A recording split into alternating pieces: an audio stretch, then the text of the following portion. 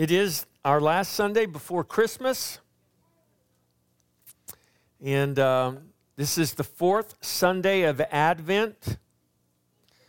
So, if you notice, we have 4 Advent candles burning, 4 brand new Advent candles burning, because they burn down pretty quick. But we have our 4 Advent candles, so remember the first candle symbolized hope, and it was called the prophet's candle because of the many centuries that the prophets proclaimed the coming of the Christ who is our hope. And Advent means the coming, the arrival. We celebrate Advent, and we celebrate the coming or the arrival of Christ, his coming past and his coming future. The second candle represents faith and is called Bethlehem's candle. The prophet Micah foretold that Jesus would be born in Bethlehem, the city of David, and he was. The coming king born in the city of David. Bethlehem was not a big, mighty city. It was a small city. Just like the birth of Jesus, born, placed in a manger. There was nothing kingly about his birth from really anything, but God did that on purpose. And we're gonna see the words of Mary later on, and she talks about how God uses small things to bring to nothing great things. The third candle, the one we did light last week, was the candle, the shepherd's candle, symbolizing joy. Remember, the angels came not to the great and the mighty, the rich and the famous first. The angels came to announce the birth of the Savior to lowly shepherds, to poor shepherds out in their fields. The angels brought the message of joy and peace first to those who were the lowest of society. And today, the fourth Sunday of Advent, we light the candle, the fourth candle, which is the candle symbolizing peace. It's called the angel's candle, because the angels were the messengers that came to proclaim peace.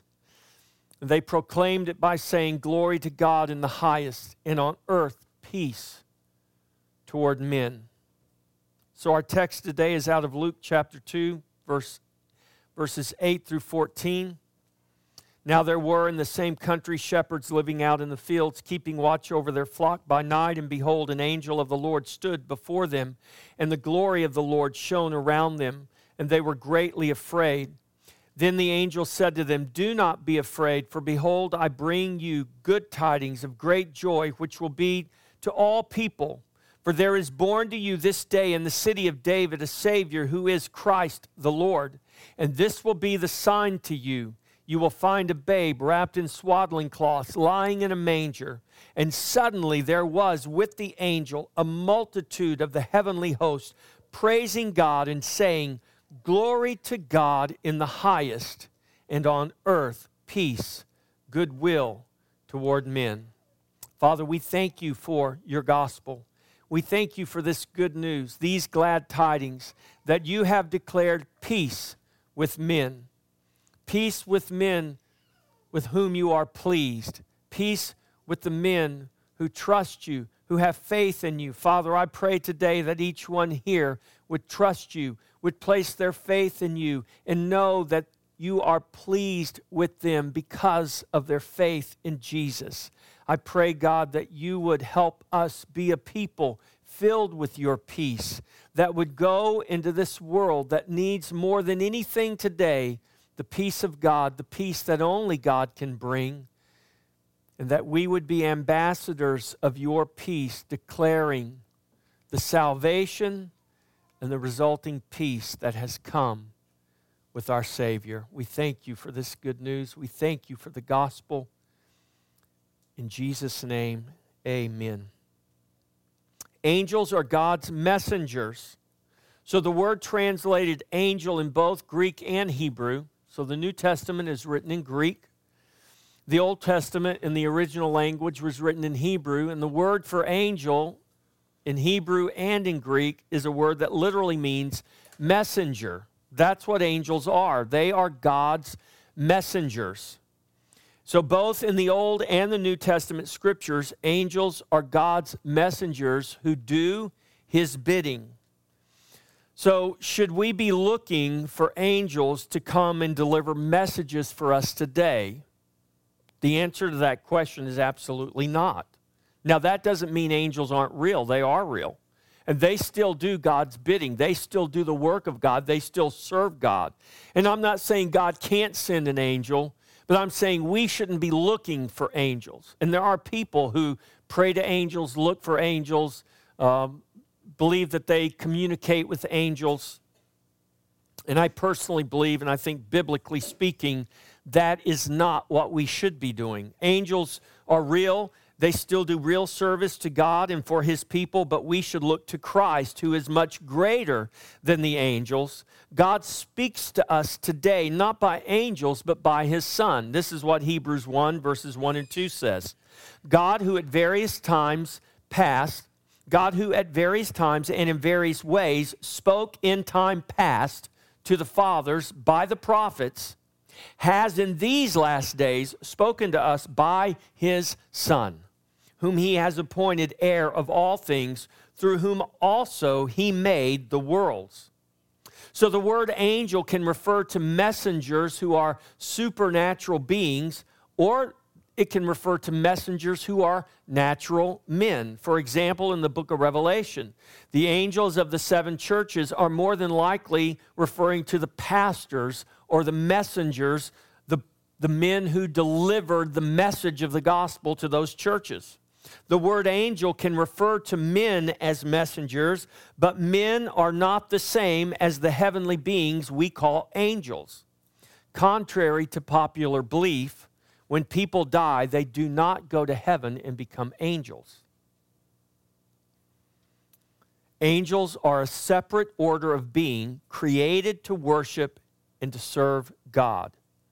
Hebrews chapter 1, verses 6 and 7, the writer of Hebrews pins these words, but when he again brings the firstborn into the world, that's referring to Jesus, he says, let all the angels of God worship him.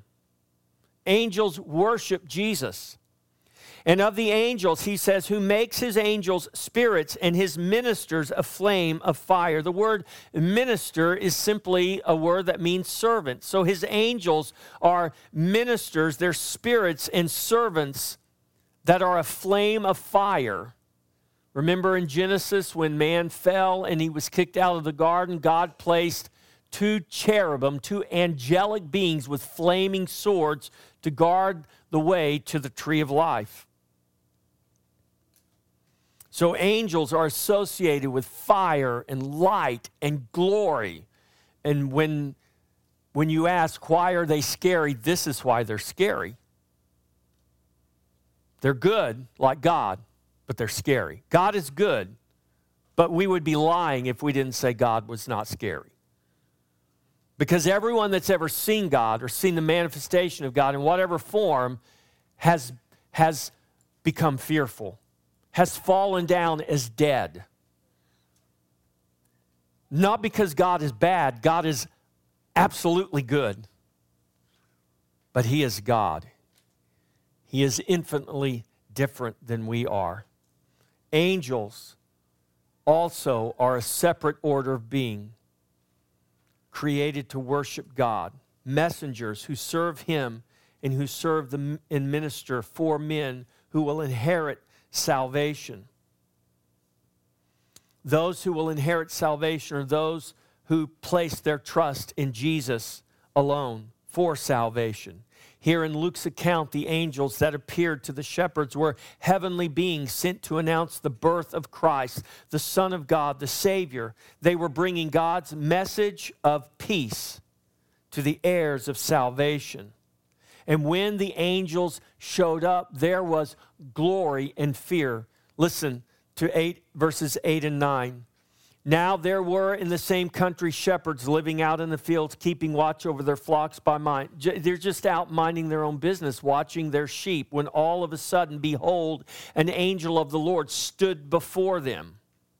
And the glory of the Lord shone around them, and they were greatly afraid,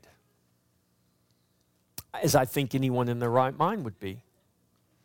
And when the heavenly breaks into the earthly, glory and fear are often two sudden reactions, two sudden experiences. Since angels are God's messengers, they are typically sent with a message for someone. The recipients of that message usually experience glory and fear at the unveiled appearing of angels coming from the heavenly realm. Now, Hebrews goes on later on in the book and says, it talks about entertaining angels unaware. Angels don't always show up in flaming glory. They can show up veiled, looking like a regular person. That's why Hebrews warns that we need to be careful. We need to show love and hospitality and kindness and compassion to those around us, because we never know when we might entertain angels unaware. So you see this in the Old Testament very often. Sometimes the angels would come and the servants of God would fall down on their face in fear because of the glory of the angel. Other times they would appear with that glory veiled. But when the heavenly breaks into the earthly unveiled, at the appearing of unveiled angels coming from the heavenly realm, there is a reaction of glory and fear. This was the case with the shepherds when the angel appeared and gave them the news of the newborn Savior. This was also the case with Zacharias when the angel appeared to tell him that their coming son would be named John. This was the cousin of Mary, Elizabeth, who was barren. And the angel appears to Zacharias while he's ministering in the temple, and he's greatly troubled. Mary reacted to the angel Gabriel in similar fashion. The scripture indicates she was deeply troubled at the appearing of the angel and his message that she would conceive in her womb the Son of God. And her question was a natural question: how will this be, since I've never known a man? Now you might wonder, if you know this story, Zacharias asked the question of the angel, and the angel said, because you didn't believe me, I'm going to make you mute. You're not going to be able to speak until after the birth of your son. And Zacharias comes out from the Holy of Holies, and he's using sign language, and they realize something has happened. And he writes him a note, and he doesn't speak again until John is born. And everyone's saying, what's the name of the child going to be? And the wife says, his name's going to be John. They said, why would you name him John? You don't have any relatives named John. And at that moment, Zacharias' tongue is loosed. When Mary asks the question, she asks a legitimate question because she was a virgin. How would she conceive a child never having been with a man? That wasn't not a question of unbelief like Zacharias was. That was a legitimate question because Mary could not understand how this could be. She was betrothed to Joseph. And the angel tells her, God will do this, for with God, nothing is impossible. But when Zacharias and when Mary, when they both encountered the angel, there was the reaction of glory and fear. The heavenly cannot break into the earthly in unveiled fashion without glory and fear accompanying it. When the heavenly breaks through into the earthly, there is a breakthrough of God's glory that far excels the glory commonly seen and experienced in this world still under the curse. It's not that glory's not around us. Glory is all around us.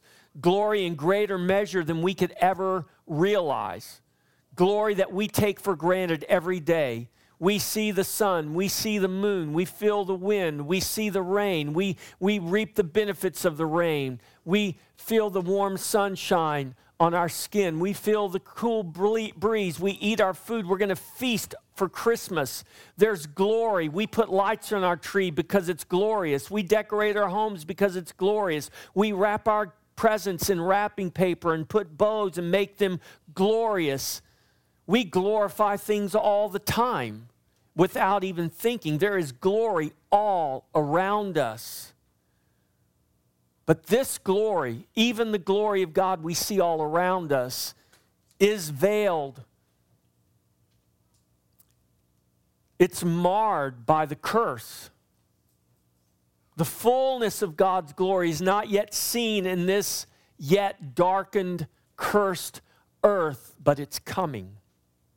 It's breaking through more and more and more. And one day, it will break through to such a point that the curse will be no more, darkness will be no more, and we will live in pure, unadulterated, unhindered, unlimited glory in the presence of the glorious one. We can't imagine what that will be like. We can't.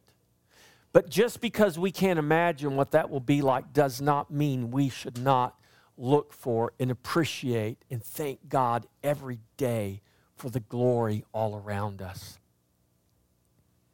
As darkness flees light, fear is the common reaction to the light of God's glory experienced by those in this dark world. The angels consistently console those encountering them in the fearfully intense glory of the heavenly realm with the words, "Do not be afraid." God's messengers produced fear at their appearing, but brought a message of peace to those hearing the news of the Savior's birth. Verse 10, and the angel said to them, "Do not be afraid, for behold, I bring you good tidings of great joy, which will be to all people. For there is born to you this day in the city of David a Savior who is Christ the Lord. And this will be the sign to you. You will find a babe wrapped in swaddling cloths, lying in a manger." Comfort and joy. The old hymn, "God Rest Ye Merry Gentlemen," talks about comfort and joy being proclaimed to men. The immediate reaction of the shepherds was fear and amazement. The immediate message of the angel was, "Do not be afraid." The angel was bringing them comfort and joy. He brought good tidings of great joy, which will be to all people. The good news was the birth of the Savior that very day. Remember, we lit the candle of hope. It was the very first candle we lit on the first Sunday of Advent, and it spoke of all the prophets and all the prophecies throughout all the centuries that proclaimed the coming of the Christ. Going all the way back to the garden when God pronounced judgment upon the serpent, and he said, "There is a seed coming, the seed of the woman, and he will crush your head." And now the angels come, they appear to the shepherds, and they pronounce the birth of the Savior, the birth of the prophesied seed that would come. And he did come, and he came to crush the head of the serpent, and that is exactly what happened. He brought good tidings of great joy to all people. The birth of the Savior that day, the Savior, the one who God's people had waited so long to see. The angels proclaimed the Savior, who is Christ the Lord. This is what the angel says. "For there is born to you this day in the city of David a Savior who is Christ the Lord." A Savior who is Christ the Lord. The title Savior describes what he will do for his people. He will save them from their sins. This is why his name was to be called Jesus. The title Christ means this one is the special one, anointed by God. That's what Christ means, the anointed one. The Savior who is Christ, the Lord. The title Lord is describing his position in relation to all things of creation. He is Lord over all of creation, both in heaven and on earth. This is why the angels worship him, because the angels were created by the very one they worship. This is why we don't look to angels, depend on angels, because we are told to look to one much greater than the angels. In fact, look to the one who created the angels. Look to the one whom the angels worship. He is the one God speaks to us through now. And we have his word, his holy, inspired word, which means we can break open his word and receive a word from God anytime we want.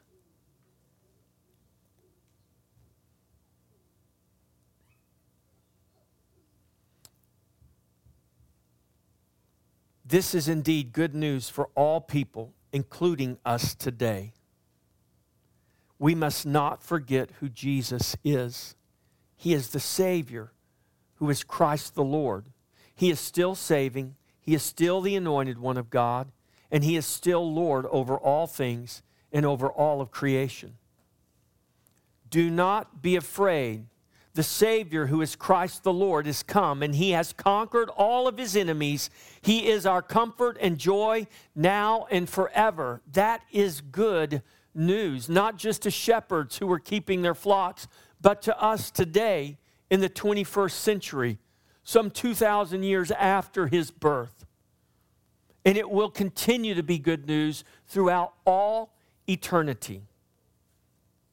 Glory and peace. So it says in verse 13, suddenly there was with the angel a multitude of the heavenly host praising God and saying, glory to God in the highest, and on earth peace, goodwill toward men. From one angel to the appearing of a multitude of angels. This is what the shepherds experienced. And the one angel appeared, and the shepherds feared. And the angel consoles them and encourages them with the words, do not fear, as he brings them the good tidings of great joy that the Savior was born that very day. Glory and fear turn into glory and peace. This is the good news of the gospel. Suddenly there was with the angel a multitude of the heavenly host praising God. What an unimaginable sight. We see it portrayed in Christmas pageants. We see images of it. We hear songs about it. But I don't believe there's anything we can see or hear that can accurately describe or give to us an image that could accurately portray what actually happened that night as the heavenly host appears in the sky to announce the birth of the Savior. To say it was glorious is an understatement, but it was glorious. Suddenly, the multitude of the heavenly hosts in all of their glory, praising God and declaring peace toward men on earth. The heavenly messengers were bringing a glorious message of peace. The angel choir of heavenly hosts were proclaiming glory to God in the highest, and on earth peace and goodwill toward men. Glory is being revealed, and peace is being proclaimed. This was and is good news for all men throughout all times. In verse 14, I just read it to you from the New King James, but I want to read you what the English Standard Version, the way it pins these words, the way it translates this, which is actually a more accurate message of what the angels gave to the shepherds. Out of the ESV, verse 14 in Luke 2 says, glory to God in the highest, and on earth peace among those with whom he is pleased. The phrase peace among those with whom he is pleased tells us with who God is making peace. Now think about the Christmas story. When Herod heard the story, he did not have peace. When Herod heard that a king had been born, Herod felt anything but peace in his spirit. And I want you to understand, this is also true for the gospel. The gospel that brings peace and life and salvation can also bring disturbing news to those who reject it. The same gospel that saves one will judge another.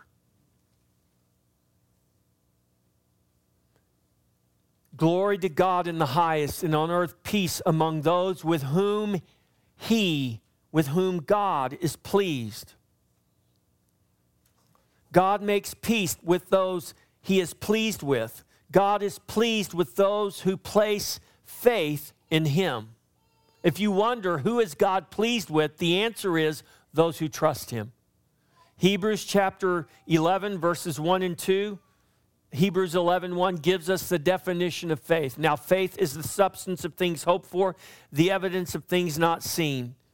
Verse 2 says, for by faith, the elders obtained a good testimony. Down in verse 6, it says this, Hebrews 11:6, but without faith, it is impossible to please God. For he who comes to God must believe that he is, and that he is a rewarder of those who diligently seek him. So God is pleased with those who trust him, those who believe that he is. This is not just mental assent. This is not just you believing something up here. This is you believing something from here, from your heart. Faith is not something you have here. Faith is something you have here. You can never have faith here until you have it here. And whatever you have here, if it's not here, this is not faith. Because faith doesn't come from here. Faith comes from here. That's why Romans is not a formula for salvation. For with the heart one believes to righteousness. With the mouth confession is made to salvation. That's not a formula, that's a fact. From the heart one believes. And if your confession is just from your mind and not from your heart, then you don't truly believe. Well, how will I know if I truly believe? Because your life will reveal it. In time, it will reveal it. It must reveal it if faith is truly planted in your heart by God. So God is pleased with those who trust in him, those who believe that he is, from hearts of faith. The implication is that those who believe will seek him. He is a rewarder of those who diligently seek him. Those who trust in him are those who will seek him. The promise is that any who call upon his name, any who trust in Christ, will be saved. Peace with God is given to those who trust in him by grace through faith in Jesus Christ. More than just having a peaceful, easy feeling. This is very often what we think peace is. You know, I've got what the Eagles call that peaceful, easy feeling. He himself is our peace. Jesus is our peace. Peace is not just an emotion I feel, not just a feeling. I'm not saying it can't be, and it's not. I'm saying it's more than that. Christ himself is our peace. Peace is not just a feeling I have or an emotion I experience. It's not just a lack of fear, but peace is the presence of Jesus, the person of Jesus in my life. And even in the most disturbing of situations, I can have peace. This is why Jesus let his disciples get out into the middle of the Sea of Galilee, and then he allowed an intense storm to arise while he's sleeping in the back of the boat. He wanted them to understand your peace has nothing to do with how high the waves are. Your peace has everything to do with who is present. And if Christ is present in our heart, we can go through the most intense, raging storm and still have peace. Christ is our peace. That means peace is not just how I feel, but it is the abiding presence of Christ in me. Christ is the glory and the peace that we possess. But more importantly is this: Christ is the peace that possesses us. See, the disciples weren't just in a boat. They were in Christ. And if we just see ourselves in a nice, big, sturdy boat that can handle big waves, and we put our trust in a boat, God will for sure let a wave come big enough that will capsize our boat. And what will save us is not a boat. What will save us is Christ. Noah was saved by getting in the ark, but you understand the ark was just a picture of Christ. The reason Noah was saved during the flood was because he was in Christ. He was sheltered in Christ. That ark pictured Christ. And Christ is the boat. Christ is the ark. Christ is the salvation we must find ourselves in order to truly know his peace and be saved. It is peace that Jesus gives to us. It is Jesus who is our peace that possesses us. And it pleased the Father to make peace with us through the blood of his Son. Here in Colossians 1:19 and 20, it says, "For it pleased the Father that in him all the fullness should dwell, and by him to reconcile all things to himself, by him whether things on earth or things in heaven, having made peace through the blood of his cross." The hope of glory and peace are given to us in Jesus Christ. Colossians 1:27, Paul goes on and he writes, "To them God willed to make known what are the riches of the glory of this mystery among the Gentiles, which is Christ in you, the hope of glory." Christ in us is our hope of glory and is our peace. Like love, peace with God is to be manifest in peace with one another. Peace is a characteristic of the fruit of the Spirit. If we have the Spirit, we have peace. If we have his peace, we are at peace with God, and we are to be at peace with one another. Peace with God and peace with man. James 3:18, James writes this, "Now the fruit of righteousness is sown in peace by those who make peace." When you make peace, you sow peace. And that is the fruit of righteousness. Or as Paul writes in his letter to the Romans, Romans 12:18, "If it is possible, as much as depends on you, live peaceably with all men." We have no control over others. Paul says you can't control what other people do, but as much as depends on you, live at peace with all men. He is our peace. And if he is our peace, then we are to live peaceably with one another. If it is possible, as much depends on us. The peace God gives to us in Christ is a peace that surpasses all understanding. We may think we can grasp it, we may think we understand it, but we cannot. For his peace is a peace that the Bible calls a surpassing peace, a peace that surpasses all understanding. This is why we are to always be rejoicing and anxious for nothing. Philippians 4:4. "Rejoice in the Lord always. Again, I will say, rejoice. Let your gentleness be known to all men."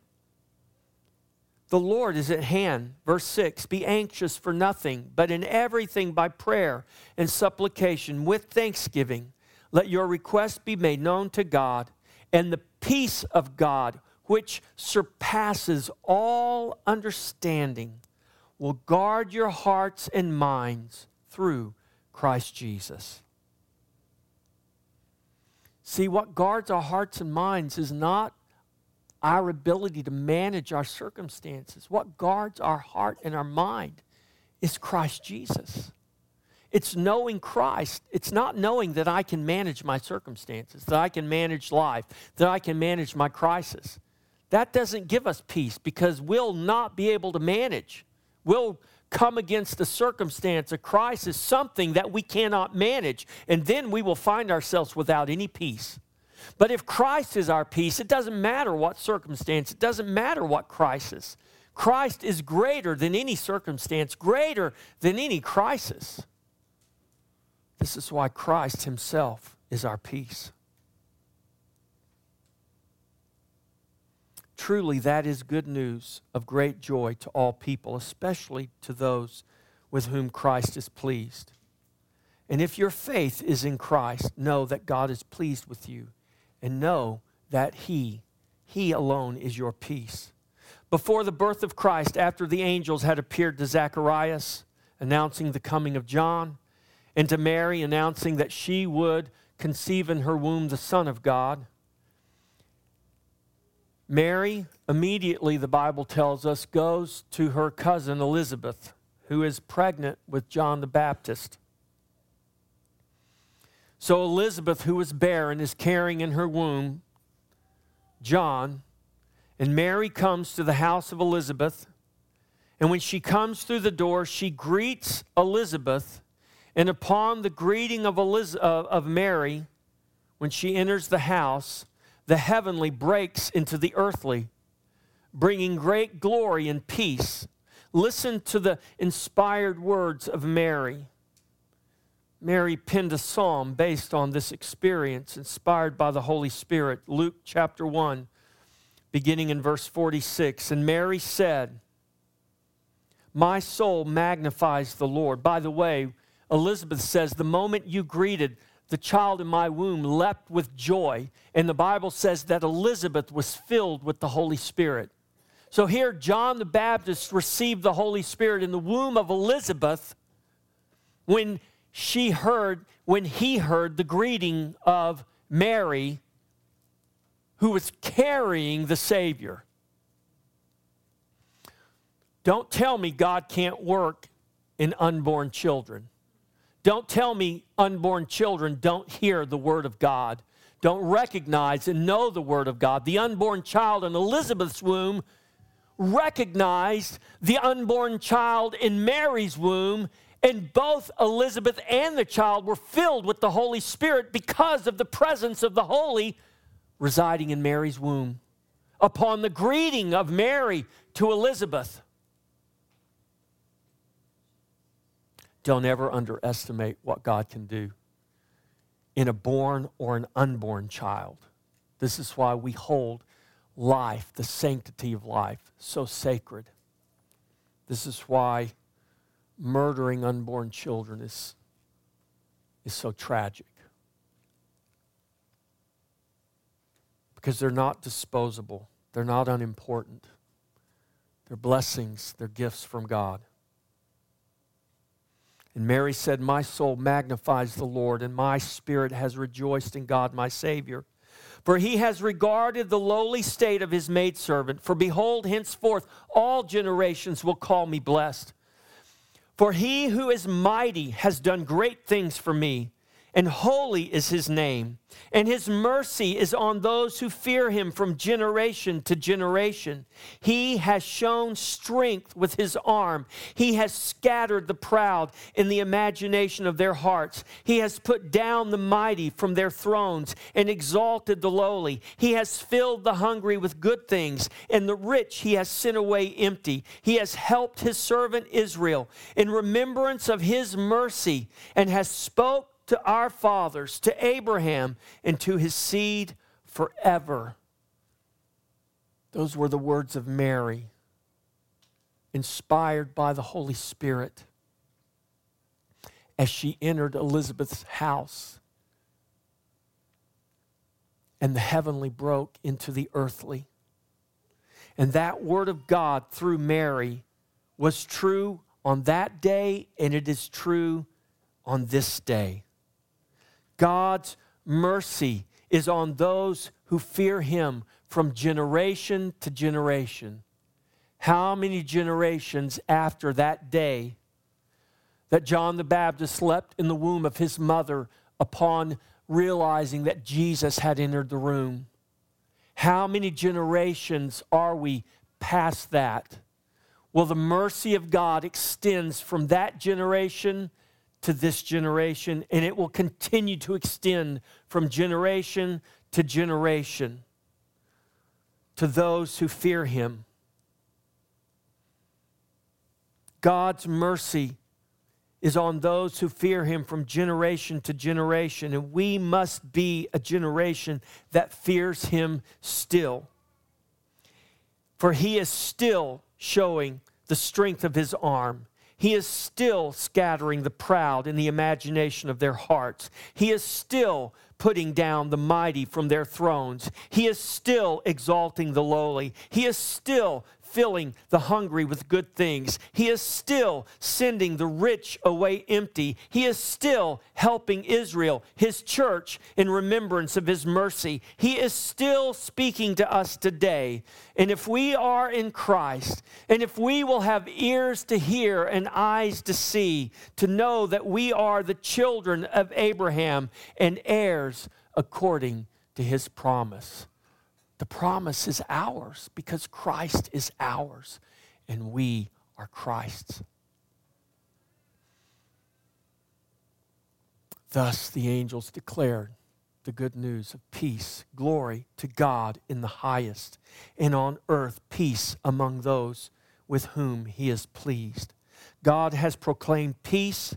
In peace we come to his table each week, giving thanks to him and proclaiming the one, the very one, the only one who is our peace. Amen. So, church, you are welcome to this table as you trust in Jesus. You are welcome to this table as God's covenant people whom he has declared his peace to, and whom he declares his peace through. And what a privilege that is that God gives to us. That God is not sending angels from heaven. He's sending earthly angels, earthly messengers to now proclaim glory to God in the highest and peace on earth toward those with whom he is pleased. And if someone ever asks you, how will I know if God is pleased with me? Then you just tell them, trust in Jesus and you will know God is pleased. So church, welcome to the table and welcome to Jesus. Let's stand. Jesus, before his death, proclaimed his peace to his disciples. It's recorded for us in John 14:27. Peace I leave with you. My peace I give to you, not as the world gives do I give to you. Let not your heart be troubled, neither let it be afraid. So before Jesus went to the cross, before his death, Jesus charged his disciples with those words. Now, after his resurrection and ascension to glory, how much more should we heed these words from the Prince of Peace? Let us not be troubled because of the world and the news of the world that disrupts our peace. Jesus is still the Savior, he is still the Christ, and he is still Lord over all things. Peace. Peace, be still and know that he is God and that he rules and reigns over all. He is eternally victorious. Let us be faithful to advance his kingdom of glory and peace against the darkness of this world. This is what Jesus has charged us to do. Glory to God in the highest, and on earth peace among those with whom he is pleased. Amen? Amen. Let's sing our thanks to God. Merry Christmas to you all. Praise God from whom all blessings flow. Praise him, all creatures here below. Praise him above, ye heavenly hosts. Praise Father, Son, and Holy Ghost. Amen. One last thing before you leave. We had a very late prayer request come in during the service. Our neighbor, Tim, his daughter has gone into emergency C-section because of preeclampsia, and so they're on their way to the hospital, and he asked that we keep her and the baby and the family in prayer. So, Father, we lift up Jessica and this baby to you. Lord, even today as we looked at, Lord, John the Baptist and Jesus in their mother's wombs, Lord, leaping for joy and proclaiming the gospel, and Lord, the glory of heaven being manifest there, even through those unborn children. Father, we thank you for this unborn child. We thank you, Lord, that by now this child is here. We pray, God, it is safe and healthy, and we pray that for the mother. We thank you for life, and we ask your blessing on this family. In Jesus' name, amen.